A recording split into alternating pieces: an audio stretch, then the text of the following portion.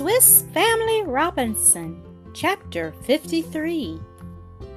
Joyful Reunion. We were never weary of caressing our dear Francis. We were very anxious to learn from him all the particulars of the arrival of our savages in our island, the seizure of his mother and himself, their voyage and their residence here, and who were the friends they had met with. But it was impossible. His tawny majesty never left us for a moment, and played with the boy as if he had been a child himself. Francis showed him all the toys from our chest. He was extremely amused with the small mirrors and the dolls. A painted carriage, driven by a coachman who raised his whip when the wheels turned, appeared miraculous to him. He uttered screams of delight as he pointed it out to his followers. The ticking of my watch also charmed him, and as I had several more, I gave it to him, showing him how to wind it up. But the first time he tried to do it, he broke the spring, and when it was silent, he cared no longer for it, but threw it on the ground on one side. However, as the gold was very glittering, he took it up again, and suspending it from the handkerchief that was round his head, it hung over his nose and formed a striking ornament. Francis showed him his face in a mirror, which royal abasement made him laugh heartily. He asked the missionary if it was the invisible and almighty God who had made all these wonderful things. Mr. Willis replied that it was he who gave men the power to make them. I do not know whether Bararoo comprehended this, but he remained for some time in deep thought. I profited by this to ask the missionary what were the words which had terrified them so when they wished to keep my son from me, and which had compelled them to surrender him. I told them, answered he, that the Almighty and all-seeing God, of whom I spoke to them, daily ordered them to restore a son to his father. I threatened them with his anger if they refused, and promised them his mercy if they obeyed, and they did obey. The first step is gained. They know the duty of adoring and obeying God. Every other truth proceeds from this, and I have no doubt that my savages will one day become good Christians. My method of instruction is suited to their limited capacity. I proved to them that their wooden idols made by their own hands could neither create, hear them, nor protect them. I have shown them God in his works, have declared him to be as good as he is powerful, hating evil, cruelty, murder, and cannibalism, and they have renounced all these.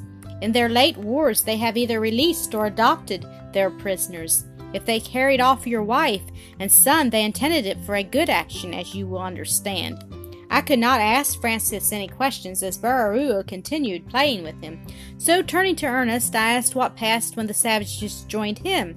"When you left me," said he, "I amused myself by searching for shells, plants, and zoophytes, with which the rocks abound, and I have added a great deal to my collection. I was at some distance from the pinnace when I heard a confused sound of voices, and concluded that the savages were coming. In fact, 10 or a dozen issued from the road you had entered, and I cannot comprehend how you missed meeting them. Fearing they would attempt to take possession of my pinnace, I returned speedily and seized a loaded musket. I stood on the deck in an attitude as bold and imposing as I could command, but I did not succeed in intimidating them. They leaped one after another on deck and surrounded me, uttering loud cries. I could not discover whether they were cries of joy or fury, but I showed no fear, and addressed them in a friendly tone, in some words from Captain Cook's vocabulary, but they did not seem to comprehend me, nor could I understand any of theirs except Ukrauti, father, which they frequently repeated, and Arayuo, woman.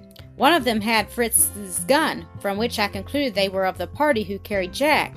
I took it, and showing him mine, endeavored to make him understand that it also belonged to me. He thought I wished to exchange, and readily offered to return it and take mine.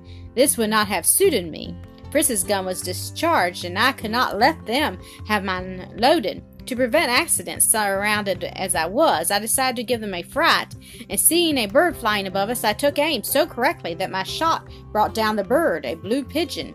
They were for a moment stupefied with terror. Then immediately all left the pinnace except Paraberry. He seemed to be pleased with me, often pointing to the sky, saying, "Meat," which means good, I believe. His comrades were examining the dead bird. Some touched their own shoulders to try if they were wounded as well as the bird and Jack had been, which convinced me they had carried him off. I tried to make Paraberry understand my suspicion, and I think I succeeded, for he made me an affirmative sign, pointing to the interior of the island, and touching his shoulder with an air of pity. I took several things from the chest and gave them to him, making signs that he should show them to the others and induce them to return to me. He comprehended me very well and complied with my wishes. I was soon surrounded by the whole party, begging of me. I was busy distributing beads, mirrors, and small knives when you came, and we are now excellent friends. 2 or 3 returned to the wood and brought me coconuts and bananas, but we must be careful to hide our guns, of which they have holy horror. And now, dear father, I think we ought not to call these people savages. They have the simplicity of childhood. A trifle irritates them, a trifle appeases them. They are grateful and affectionate. I find them neither cruel nor barbarous. They have done me no harm, when they might easily have killed me, thrown me into the sea, or carried me away. We must not, said I, judge of all savage people by these, who have had the benefit of a virtuous teacher. Mr. Willis has already cast into their hearts the seeds of that divine religion, which command us to do unto others as we would have they should do unto us, and to pardon and love our enemies. While we were discoursing, we arrived at a spot where the canoes had already landed. We were about to do the same, but the king did not seem inclined to quit the pinnace, but continued speaking to the missionary. I was still fearful that he wished to keep Francis, to whom he seemed to be more and more attached, holding him constantly on his knee, but at last, to my great joy, he placed him in my arms. "He keeps his word with you," said Mr. Willis. "You may carry him to his mother, but in return he wishes you to permit him to go in your pinnace to his abode on the other side of the strait, that he may show it to the women, and he promises to bring it back. Perhaps there would be danger in refusing him." I agreed with him, but still there was a difficulty in granting this request. If he chose to keep it, how should we return? Besides, it contained our only barrel of powder and all our articles of traffic, and how could we expect it would escape pillage? Mr. Willis confessed he had not yet been able to cure their fondness for theft, and suggested as the only means of security that I should accompany the king and bring the pinnace back, which was then to be committed to the charge of Paraberry, for whose honesty he would be responsible. Here was another delay. The day was so far advanced that I might not be able to return before night. Besides, though my wife did not know we were so near her, she knew they had carried away Francis, and she would certainly be very uneasy about him. Bararua looked impatient, and as it was necessary to answer him, I decided at once. I resigned Francis to the missionary, entreating him to take him to his mother, to prepare her for our approach, and to relate the cause of our delay. I told my sons it was my desire they should accompany me. Fritz agreed rather indignantly, and Ernest with calmness. Mr. Willis told the king that, in gratitude to him, and to do him honor, I and my son wished to accompany him. He appeared much flattered at this, made my sons seat themselves on each side of him, endeavored to pronounce their names, and finished by exchanging names as a token of friendship, calling Fritz Bara, Ernest Aruru, and himself Fritz Ernest. Mr. Willis and Francis left us. Our hearts were sad to see them go, where all our wishes centered, but the die was cast. The king gave the sign to depart. The canoes took the lead, and we followed. In an hour we saw the royal palace. It was a tolerably large hut, constructed of bamboos and palm leaves, very neatly. Several women were seated before it, busily employed in making the short petticoats of reeds which they all wore. Their hair was very carefully braided in tufts on the crown of the head.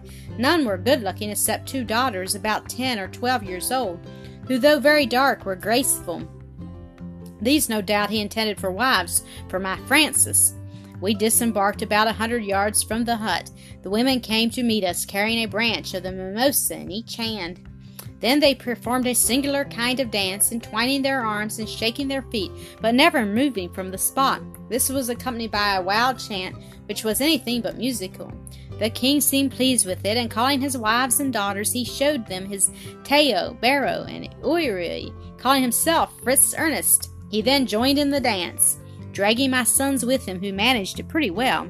As for me, he treated me with great respect, made me sit down on a large trunk of a tree before his house, which was doubtless his throne, for he placed me there with great ceremony, rubbing his royal nose against mine. After the dance was concluded, the women retired to the hut and returned to offer us a collection served up in the shells of coconuts. It was a sort of paste composed of, I believe, of different sorts of fruit, mixed up with a kind of flour and the milk of the coconut. This mixture was detestable to me, but I made up for it with some kernel of coconuts and breadfruit. Perceiving that I liked these, Barua ordered some of them to be gathered and carried to the Panas. The hut was backed by a wood of palms and other trees, so that our provision was readily procured. Still there was time for my sons to run to the Panas, attended by Paraberry, and bring from the chests some beads, mirrors, scissors, needles, and pins to distribute to the ladies. When they brought the fruit they had gathered, I made a sign to Barua to take them to see the Panas. He called them, and they followed him timidly, and submitting to his wishes in everything. They carried the fruit two and two in a sort of baskets very skillfully woven in rushes, which appeared to have an European form. They had no furniture in their dwelling, but mats, which were doubtless their beds, and some trunks of trees, serving for seats and tables. Several baskets were suspended to the bamboo, which formed the walls, and also lances, slings, clubs, and other similar weapons, from which I concluded they were a nation of warriors. I did not observe much, however, for my thoughts were in the future, and I was very impatient for our departure. I hastened to the Panas, and my sons distributed their gifts to the females, who did not dare to express their delight, but it was evident in their countenances. They immediately began to adorn themselves with their presents, and appeared to value the mirrors more than their husbands had done. They soon understood their use, and employed them to arrange with taste the string of beads around their necks, heads, and arms. At last the signal was given for our departure. I rubbed my nose against that of the king. I added to my presents a packet of nails, and one of gilt buttons which he seemed to covet. I went on board my Panas, and conducted by the good Paraberry, we took our way to that part of the coast where the dear ones resided, whom I so anxiously desired to see. Some of the savages accompanied us in their own canoe. We should have preferred having only one friend, Paraberry, but we were not the masters. Favored by the wind, we soon reached the shore we had formerly quitted, and found our excellent missionary waiting for us. "Come," said he, "you are now going to receive your reward. Your wife and children impatiently expect you. They would have come to meet you, but my wife is still weak, and Jack suffering. Your presence will soon cure them." I was too much affected to answer. Fritz gave me his arm, as much to support me as to restrain himself from rushing on before. Ernest did the same. With Mr. Willis, his mildness pleased the good man, who also saw his taste for study and tried to encourage it. After half an hour's walk, the missionary told us we were now near our good friends. I saw no sign of a habitation, nothing but trees and rocks. Last I saw a light smoke among the trees, and at that moment Francis, who had been watching, ran to meet us. "Mother is expecting you," said he, showing us the way through a grove of shrubs, thick enough to hide entirely the entrance, to a kind of grotto. We had to stoop to pass into it. It resembles much the entrance to the bear's den, which we found in the remote part of our island. A mat of rushes covered the opening, yet permitting the light to penetrate it. Francis removed the matting, calling, "Mamma, here we are!" A lady, apparently about 29 years of age, of a mild and pleasing appearance, came forward to meet me. She was clothed in a robe made of palm leaves sewed together, which reached from her throat to her feet, leaving her beautiful arms uncovered. Her light hair was braided and fastened up around her head. "You are welcome," said she, taking my hand. "You will my poor friend's best physician." We entered, and saw my dear wife seated on a bed of moss and leaves. She wept abundantly, pointing out to me our dear boy by her side. A little nymph of 11 or 12 years old was endeavoring to raise him. "Here are your father and brothers, Jack," said she. "You are very happy in having what I have not. But your father will be mine, and you shall be my brother." Jack thanked her affectionately. Fritz and Ernest, kneeling beside the couch, embraced their mother. Fritz begged her to forgive him for hurting his brother, then tenderly inquired of Jack about his wound. For me, I cannot describe my gratitude and agitation. I could scarcely utter a word to my dear wife, who on her part sunk down quite overcome on her bed. The lady, who was, as I understood, named Madame Hertel, approached to assist her. When she recovered, she presented to me Madame Hertel and her 2 daughters. The eldest, Sophia, was attending on Jack. Matilda, who was about 10 or 11 years of age, was playing with Francis, while the good missionary, on his knees, thanked God for having reunited us, and for life, cried my dear wife.